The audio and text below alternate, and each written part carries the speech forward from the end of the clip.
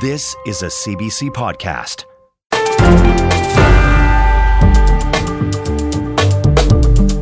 Hi there, I'm David Cochran, and this is the Power and Politics podcast for January 18th. Israel says it rejects the idea of a post-war Palestinian state. Will this dig even deeper divisions between Israel and its closest allies? We'll speak to Israel's ambassador to Canada, and the chief representative of the Palestinian Delegation to Canada also reacts.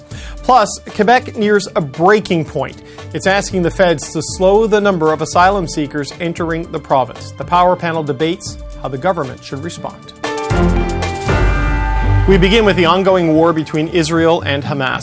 Israeli Prime Minister Benjamin Netanyahu says he opposes the establishment of a Palestinian state as any part of a post-war scenario. That position highlights the deep divisions between the United States and Israel, as U.S. President Joe Biden insists the Israel-Hamas conflict won't ultimately end until there is a two-state solution.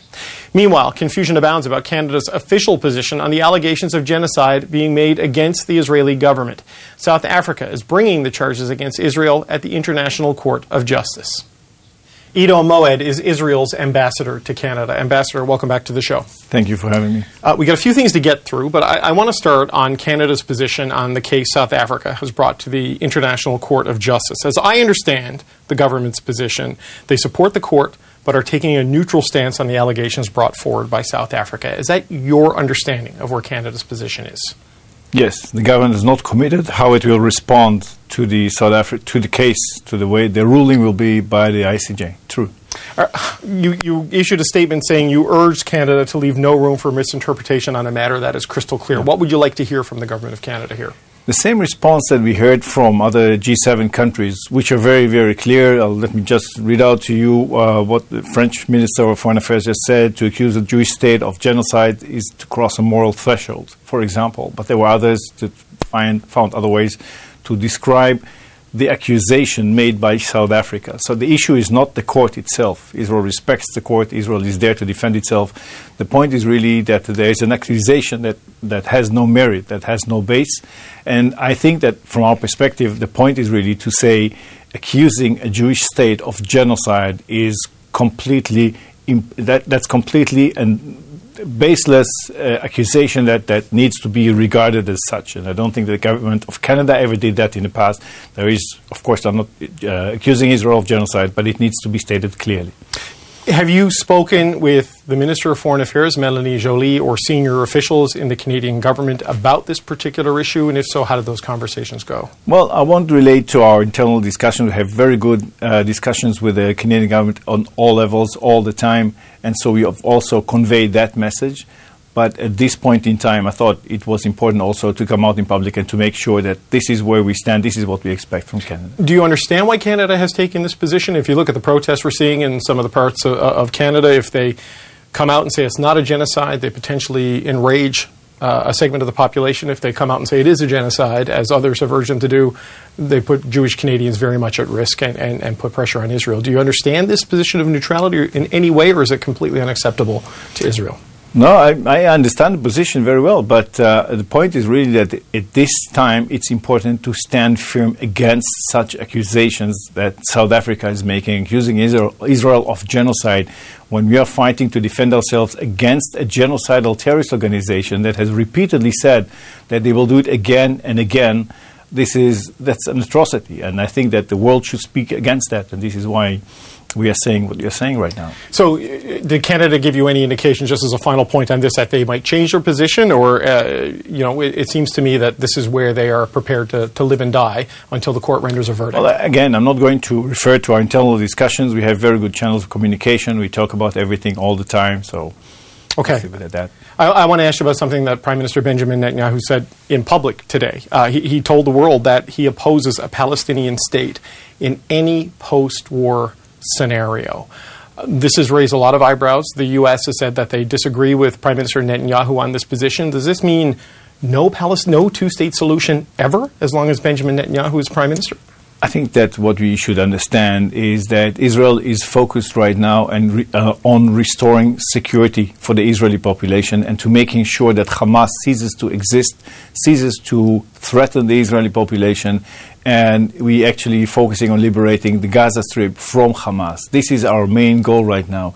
For the future, we'll look what will happen in the future. There's a long way ahead of us.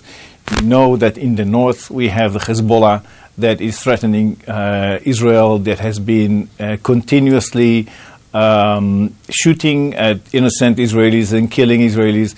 And they are on the sidelines on this. And we actually look at Iran that is behind this whole developing story here of waging war against Israel with the aim to eliminate the state of Israel. So our focus right now is on our defense and securing the future of Israel. We'll see how we find a way to continue this situation when this war subsides, when we find a way to make, once we know that our security is guaranteed, then we'll look forward. Right, but you have to win. You want to win the war, but you also have to win the peace, right? And these things need to be done in parallel. And I guess is it as long as Benjamin Netanyahu is prime minister, there will be no Palestinian state, because he said today they need to have some sort of a security arrangement from the River Jordan to all the lands west. And he said, how does that align with sovereignty in terms of Palestine, having a sovereign Palestine in that area? We have a very strange reality that has changed on the 7th of October. Before, up until that time, things looked very different. So we had the Gaza Strip, we had a sort of a ceasefire there that was broken by Hamas when they initiated their terrorist attack. We have a Palestinian Authority that in many ways, of course, does not condemn the Hamas, but maybe even is supportive of some of the acts. We don't know where we stand with the Palestinian Authority at its current state. So talking about the two-state solution is something that is not tangible at the moment. And therefore, there is no reason to rediscuss it when we know that at the current state, there is no way to discuss it. But the Prime Minister's words, as I understood them, because it's true translation, so I will confess I'm not a Hebrew speaker, but he's not talking about for the moment. He talks about in any post-war scenario. I mean, this is the position of the United States, Canada, a lot of the NATO allies you refer to who are backing Israel in the ICJ process also back a two-state solution. So how can this conflict end with the Prime Minister of the day emphatically ruling out what people see as the best path to peace? We have to understand what we are talking about when we are talking about a two-state solution. I don't think that anybody has any idea what it entails when we are talking about it right now, when we are fighting this war against Hamas. So talking about an idea from the past, when we know that the future is completely different, the environment is going to change in a very profound way, doesn't really make sense. And this is what Prime Minister is saying. So we have a future in the region together with our neighbors. We know that, and we will find a way to create a safer solution for all of us. The first step would definitely be getting rid of Hamas from the Gaza Strip and liberating the Gaza Strip from Hamas, because they are the ones that really block it. They are the ones that are out there to kill Israelis and to basically eradicate the state of Israel, together with Iran, with Hezbollah, and so on. So we have to make sure that that doesn't happen. If we are talking about a two-state solution, we have to guarantee that our state is there when we are talking about any kind of a solution. And at the moment, we are under threat. So we are at war, and we have to win that war. And once we win that war, we'll see. We'll see, though, is a difficult message to take to the international community, is it not? I mean, you saw what happened with the vote in the United Nations, and while people are lining up with your country, some of the G7 allies at the ICJ, even the British foreign minister is worried about, suggested that he has concerns that maybe Israel has violated international law in the way it's conducted the war. So there is some growing concern on how this war is going. And now the comments from Prime Minister Netanyahu today, are you worried this will shake the strength of your allies, the support of your allies, if the Prime Minister is ruling out what they hold as the peace solution here? So let me be clear on this. All our allies, including Canada, stand very strongly by Israel, continue to support Israel's right to exist, Israel's right to defend itself, condemn Hamas on the strongest possible terms, call for the return of the hostages. And by the way, just on this occasion, let me remind all of us that today is the first birthday of Kfir Bibas, the little boy, 1-year-old baby that is also held captive among with 135 other hostages in Gaza. When we are talking about, when I'm saying we'll see, we have to understand that we are in a very complex war. It is very difficult to predict from now what will be the status 2 days from here or 2 months from here or 2 years from now. So let us not try to impose any kind of an idea that is based on a reality that doesn't exist anymore. Let us think in another way. I don't think that the Palestinians will go, that it's not our intention to chase any of our neighbors away. We will live together in this region. We know that and we respect that. Moreover, it is very important for us, while fighting this war, to make sure that the humanitarian assistance that the Palestinians need to have will continue to get into the Gaza Strip. It's extremely important for us to find ways to minimize the losses of lives because they are our neighbors. So the issue of coexistence is not the same as a two-state solution. We will find a way to live together in the future in a respectable way. But at the moment, it's not the right time to talk about that. And I think that the two-state solution is a concept that is not realistic anymore. Okay, but just as a in that context. But just as a final point on this, coexistence, it sounds like, based on what the Prime Minister said and other ministers in his government and certainly in the War Cabinet and the coalition, you find a way to coexist, but that sounds like on Israel's terms without necessarily autonomy and self-determination for the Palestinian people who are not part of Hamas and want to have their own land in this particular region. That's how many people could interpret this. The only term that we will need to assure and guarantee is security. From our perspective, it's less relevant what kind of an entity will be there as long as it respects Israel's right to exist and will uphold its responsibility and commitment to security. This is what we need. This is what every country around the world wishes to have, that its neighbors will not attack it. And these are the only terms that we've been discussing when we've been negotiating with Arab countries in the past, and that's the same will be in the future. Iddo Moed, Israel's ambassador to Canada, thanks again for your time. Thank you. Prime Minister Justin Trudeau was asked last hour about the Israeli Prime Minister's opposition to a Palestinian state. Trudeau said he wasn't surprised and actually discussed this issue with Benjamin Netanyahu a few weeks ago.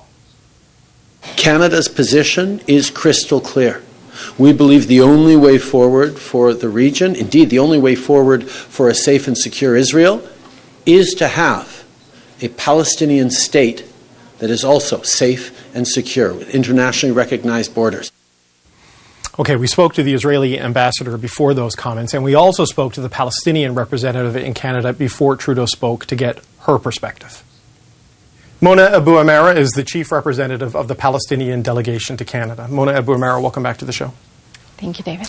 Israel's Prime Minister today, Benjamin Netanyahu, announced that he opposed a Palestinian state in any post-war scenario. What's your reaction to that announcement? The thing that caught my eye mostly was the from the river to the sea use. So that's the Prime Minister of Israel, the Prime Minister of an occupying power, saying that. And that's something that we have been saying for a long, long time. In the course of these 3 months, Prime Minister Netanyahu have said everything that Western democracies refuse to believe and blamed the Palestinians, the Palestinian leadership and the state of Palestine in general for not achieving the peace initiative, not fulfilling it in due course. But Netanyahu came out and said that he was the reason the Oslo Accord failed, and now he's saying that he would not allow for any of that to happen. We will not abide. We are not going to be oppressed and occupied forever. So that's not something that we would be agreeing with or appeasing. The international community now more than ever has the responsibility to implement the international legitimacy that we agreed on. Okay, so that's where I wanted to go next. But just on your river to the sea, what Prime Minister Netanyahu said today was that Israel needs a security arrangement of some sort from the Jordan to the west, and that would be the totality of the area, right? That's all. No, it's that they will be occupying the whole. Okay. All right, but you say it's time now for the international community. I mean, yes. Canada has supported a two-state solution, as the way to peace and stability in that region. The United States said today they disagree with Israel. What do you want Canada to do, and what do you want to see the international community do? Okay, first of all, the international community has failed the Palestinians for decades now. When you come and see what's happening in Gaza, it did not come in a vacuum. It happened because impunity have been so stark for Israel that nothing it would do to the Palestinian people would have any consequences. It would never be held accountable. And that brings us to this horrific situation that we are facing in Gaza, a total genocide. So what we want the implementation of international law. We want for Palestine not to be the exception anymore. We want Israel to be held accountable. And yes, Israel should be held accountable in all forums that the international community and Canada believes in. So why is it that any time anything comes to Israel, then all laws change, and we need to be neutral to an occupier? Canada and the West in general is not identifying Israel plainly as an occupier anymore. We don't hear the word occupation. Apartheid is there. South Africa said it's there. All the international organizations, the human rights organizations, said it's time for the international community to actually stand. How do you do that, though? I mean, because Israel right now, there is this active military campaign happening in Gaza. You know, as they say, they're seeking to eradicate Hamas, and I know the civilian death toll has been enormous in the middle of that. But their focus, the ambassador said this, is on security, and after that, we'll see, was the phrase he used in terms of figuring out the coexistence arrangement, to use his word. So how does the international community go into a state like Israel and impose a solution that would satisfy that? You don't allow the oppressor, the occupier, to decide if the occupied and the oppressed get to have their own state. You recognize that state. You are saying there's a two-state solution, and now you recognize the party that is doing the oppression, that is committing the genocide, that is being now, fortunately, starting to be held accountable in front of the highest court. So just implement what you have been preaching, the values, the principles, the resolutions. We need to actually call out Israel as an occupying power. We need to call out not just by words, but by action to end its occupation, to end its stop the settlements building, to stop moving settlers, to stop the terrorism that the settlers are doing. We have been hearing a lot of words, but when it comes to other issues, we have seen action on the ground. We haven't seen you asking other people, and I don't want to make comparisons anymore because what's happening in Gaza and in Palestine hasn't happened in other places, but we have seen what the international community and especially Canada can do when it decides to do. On the issue of the allegations of genocide brought against Israel, you use that word a couple of times in this conversation. South Africa has accused Israel of committing genocide at the International Court of Justice. Canada is breaking with a lot of its G7 allies and staying neutral on this position, saying they have respect for the ICJ. They don't necessarily support the case, but they haven't rejected the case either. What do you make of this neutral position that Canada is trying to carve out here? So before the statements came, I heard the press conference that Prime Minister Trudeau had, and there was a lot of confusion, but I've heard everywhere. But I understood, and for Palestine, we understood that this is a neutral position. I had meetings right after that, and of course, Palestinians would love to see Canada stand by South Africa in its case, because it's a case for justice and accountability and an end to and prevention of further genocide.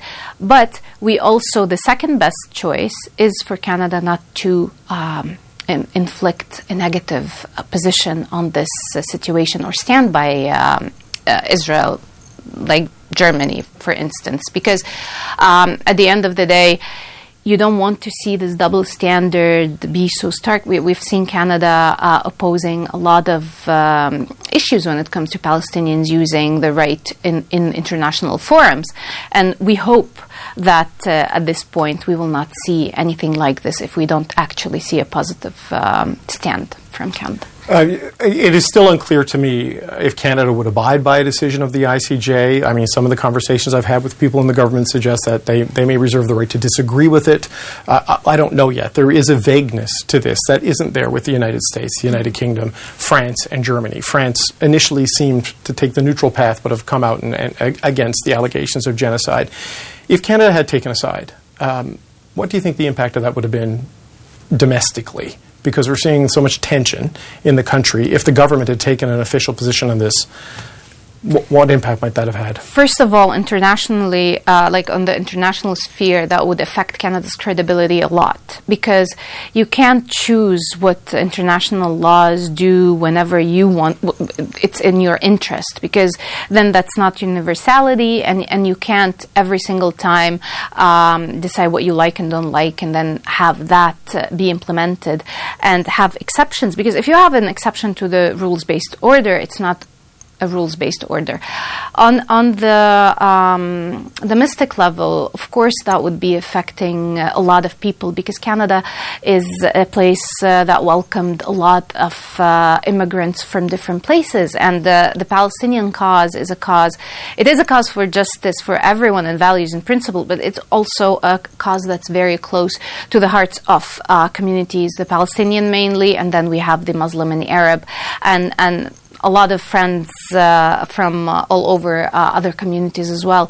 So yeah, I can see it having an effect in Canada as well as on its international credibility. Just as a final question, just to sort of, I want to go back to kind of where we started with this and what the Prime Minister Netanyahu said about no Palestinian state in a post-war Gaza. When you look at that and you look at what is happening inside Gaza,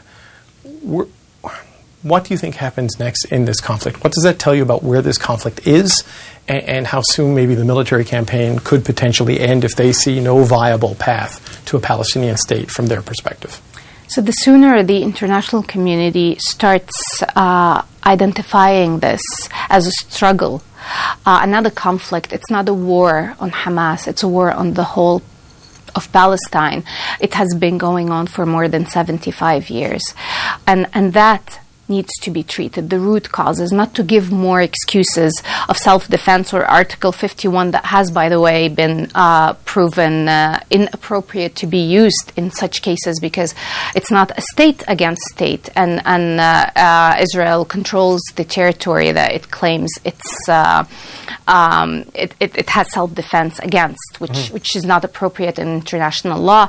Not to mention that even those who are, there is an investigation, plus 972 magazine has done and CNN has published it, about the indiscriminate use and the mass killing that is happening from the perspectives of military, the people who are now in the military and those who have been, and how this issue has been treated and how Palestinians are being murdered for the sake of being murdered, just to make enough destruction to have a problem in the place and go to the imminent goal of ethnic cleansing and forcible displacement.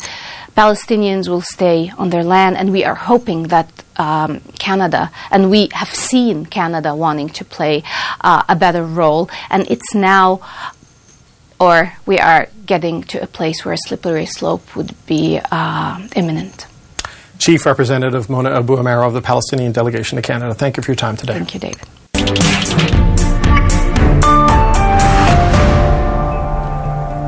Quebec Premier François Legault is urging the Prime Minister to slow the influx of asylum seekers entering his province. Unfortunately, we are very close to the breaking point due to the excessive number of asylum seekers arriving in Quebec month after month. The situation has become unbearable, the Premier says. Legault also wants Ottawa to reimburse the Quebec government for money spent supporting those already arrived. That total, $470 million for 2021 and 2022. Well, the mayor of Canada's biggest city is sympathetic to Legault's requests. I understand the breaking point piece because we are doing our best. We are doing what we can under this financial strain. But do we want to close the doors to refugees? No, because I believe this is a city, a country that are built by newcomers. All right, we're going to bring in the power panel on this. Jonathan Kalis is a former Quebec advisor to Prime Minister Justin Trudeau, now senior director at Macmillan Vantage. James Moore is a senior advisor at Denton's and a former Conservative cabinet minister. Andrew Thompson is a former Saskatchewan NDP cabinet minister, now chief of government relations at the University of Toronto. And Shachi Kurl is the president of the Angus Reid Institute. Happy Thursday, gang. Jonathan, let's start with you, as you are in Quebec, where the latest entry into this is happening. It's politically an interesting squeeze the Liberals find themselves in that two of their biggest power bases, they've got people upset with their handling of the immigration system. What do you make of this move by François Legault? I'm kind of having a deja vu because I once upon a time worked for the Minister of Border Security, and we were dealing with these issues. That office was set up in many ways because there were serious challenges at Roxham Road. So we dealt with that. We had to work with Quebec and find a solution. At the time, there was $250 million. I think that was 2017 and 18 as compensation. So we've been down this road before. It's kind of like, we solved the Roxham Road. That was the idea. And now people are landing at the airport making asylum claims. So it's sort of been displaced.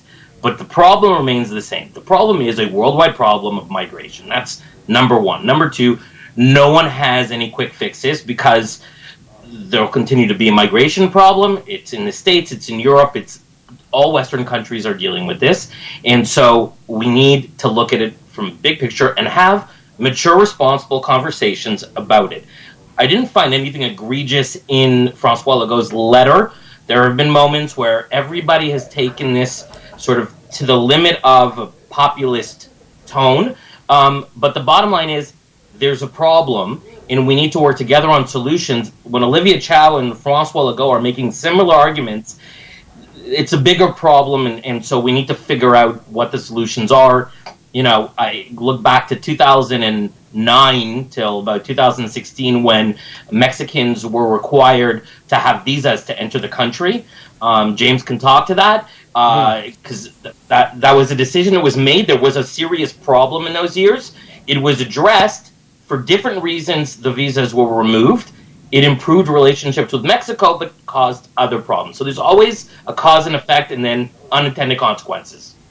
Yeah, James, as Jonathan pointed out, nothing super egregious or accusatory there from the Premier of Quebec, and you've seen the responses coming back from the federal government. The Prime Minister said they'd be there to share the cost, share the burden, and Dominic LeBlanc, the Public Safety Minister, putting out a statement outlining the hundreds of millions and billions of dollars the feds have given Quebec on this. Politically, though, the challenge this presents for Legault in Quebec and for the Prime Minister in his power bases of Quebec and Toronto. Yeah, look, Premier Legault is exactly right, and I think it's important to understand the scale of the challenge that Quebec is facing. It's north of 60,000 people, which is to say basically the entire city of Drummondville or Granby plus has just been dropped into the province of Quebec in one calendar year of just asylum seekers. This is above normal inflows of immigration. This is above temporary foreign workers. This is above, other streams of migration and immigration into the province of Quebec. So this is a massive challenge with no corresponding sources of revenue. And I have to say politically, I think, what was just said was important is that, the fact that these criticisms are coming from the province of Quebec, coming from the mayor of Toronto, a former NDP member of parliament, whose voice is, I think, respected on immigration issues, certainly from the left, I think is good. In other parts of the world, the populist voices from kind of dark places are taking over this debate and pushing it in a very unhelpful way. But I think TikTok, we need to move forward on the policy of this and find ways in order to make sure that the Canadian tolerance for immigration and migration stays sound and solid. And when you start talking about the conversations we've had in this show about the pressures that are happening on emergency rooms, on the dynamics of inflation, on housing, and now on asylum seekers. And so people are going to start standing up and making noise and demanding action. And so far it's been reasonable and it's been thoughtful, but it's incumbent on the government of Canada to make sure that they're working with provinces to ensure that we're dealing with these stresses effectively, because if you're not, the public is going to have very short patience for this. Yeah, and Andrew, it's not just a cost-sharing discussion, right, between different levels of government. We spoke with Tim Richter earlier this week on the show. He's the CEO of the Canadian Alliance to End Homelessness. He's also going to be speaking to the federal cabinet in Montreal next week. And he referenced the large number of asylum seekers as not just putting pressure on the shelter system, but also on low-cost housing and sort of exacerbating all of these shortages. So there's a knock-on effect to these sorts of challenges that the governments, as James pointed out, have to find a way to deal with reasonably and seriously. Yeah, the refugee situation is a significant one, but is one that Canada needs to address. I mean, to James's point, we had about 140,000 refugees and asylum seekers come to the country last year. Unlike the family reunification class or people who are coming here for economic reasons and jobs, this is a group that really has no resources available to them, and we don't get to pick and choose where they come from. Now, Canada's problem is actually relatively small when you look at the millions that Germany's absorbed, the million that Turkey's absorbed, the million that Poland has absorbed in the last year. And we seem unable to, or incapable, or unwilling to be able to put up the resources to support 140,000.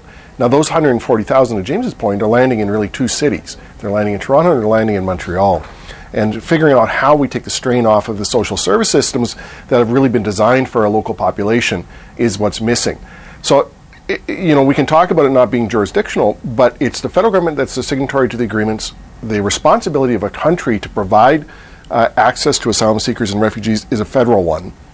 It is unreasonable, I think, to accept that provinces that are really designed to deal with local populations are going to be able to ramp up without additional resources to meet the needs of that very specific population that is very, frankly, hard done by.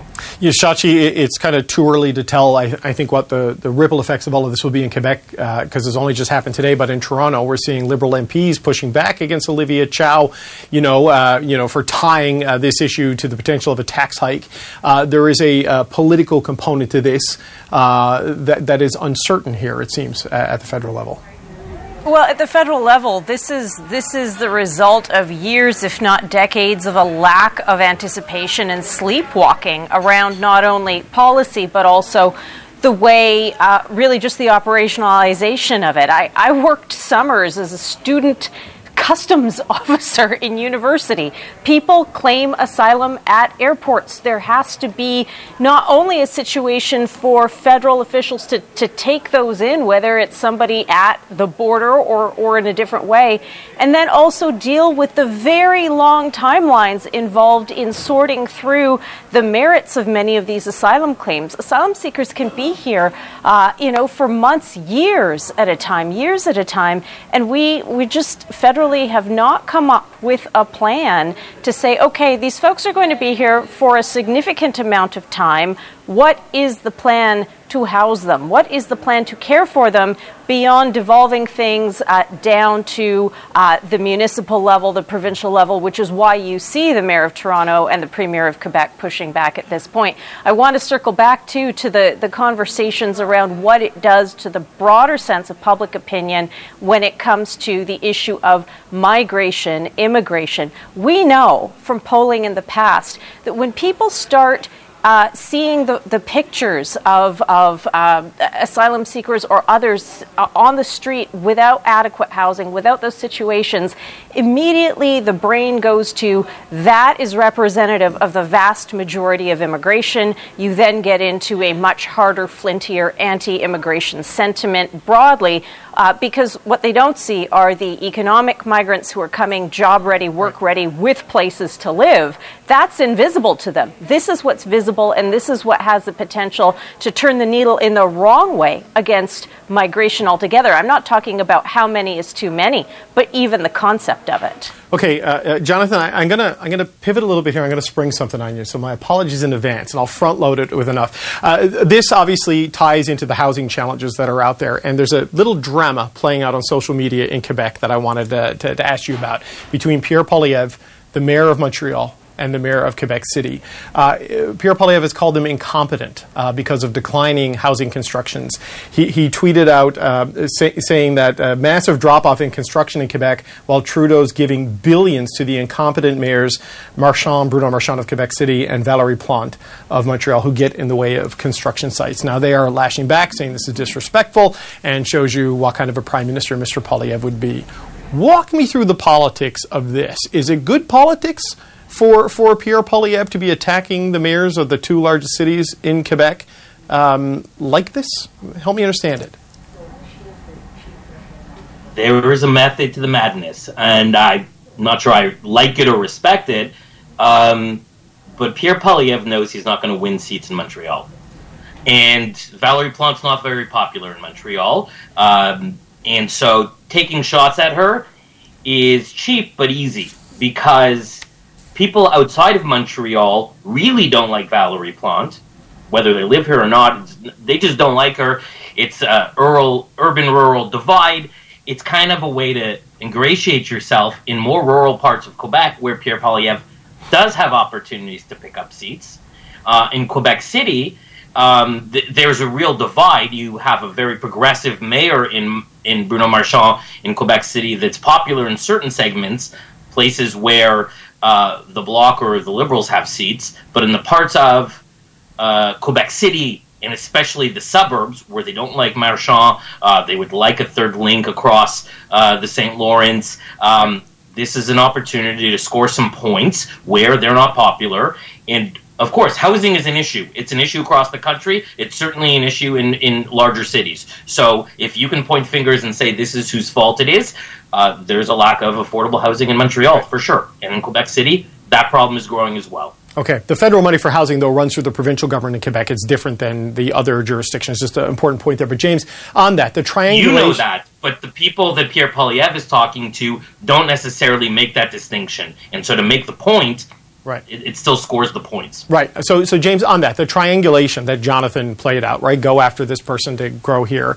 Good politics, but is it the right way for a prime minister in waiting to do this? I mean, is there a potential risk of backlash here on this one? I mean, I don't know. What I can say about Pierre in the years that I've known him is that he's a measure twice, measure three times, cut once, deliberative person who does proper consultation before he makes a move. This stuff isn't haphazard. It's not temperamental. It's thoughtful. Mm-hmm. And, I think there is certainly a constituency within the province of Quebec, and I think it exists elsewhere, but I think it is an acute one in the province of Quebec, who are a bit fed up with elite accommodation, le clic du plateau, and sort of progressive voices. If you know there's a group of people who will never vote for you, and there's a group of people who feel left out because there's a consensus opinion accommodation conversation going on, and people are feeling left out, then there's an audience of there. By the way, that's healthy populism. It gets stigmatized from time to time, but people on the left do it, people on the right do it. But there's a group of people who feel left out, who are energized to get involved and who are fed up. Having people in political office say, I can be a solution to your problems, let me appeal to you in my way, that's how democracy is supposed to work. And it may not be, the flavor of ice cream that everybody wants, but I think it's a flavor of ice cream that should be in the marketplace and let voters decide what they want. And I think Pierre is offering something different from sort of status quo consensus opinion that exists amongst urban elites, not only in Quebec but elsewhere in the country. I think it's a healthy thing. Okay, that's a good point to end it on. I want to thank the Power Panel for joining me tonight. Jonathan Kalis, James Moore, Andrew Thompson, and Shotcha Curl. Thanks so much, gang. Thanks, David. That's it for today. If you like this episode, please follow the pod and catch our next live show on CBC News Network. We're on weekdays at 5 p.m. Eastern Time. I'm David Cochran. Thanks for listening.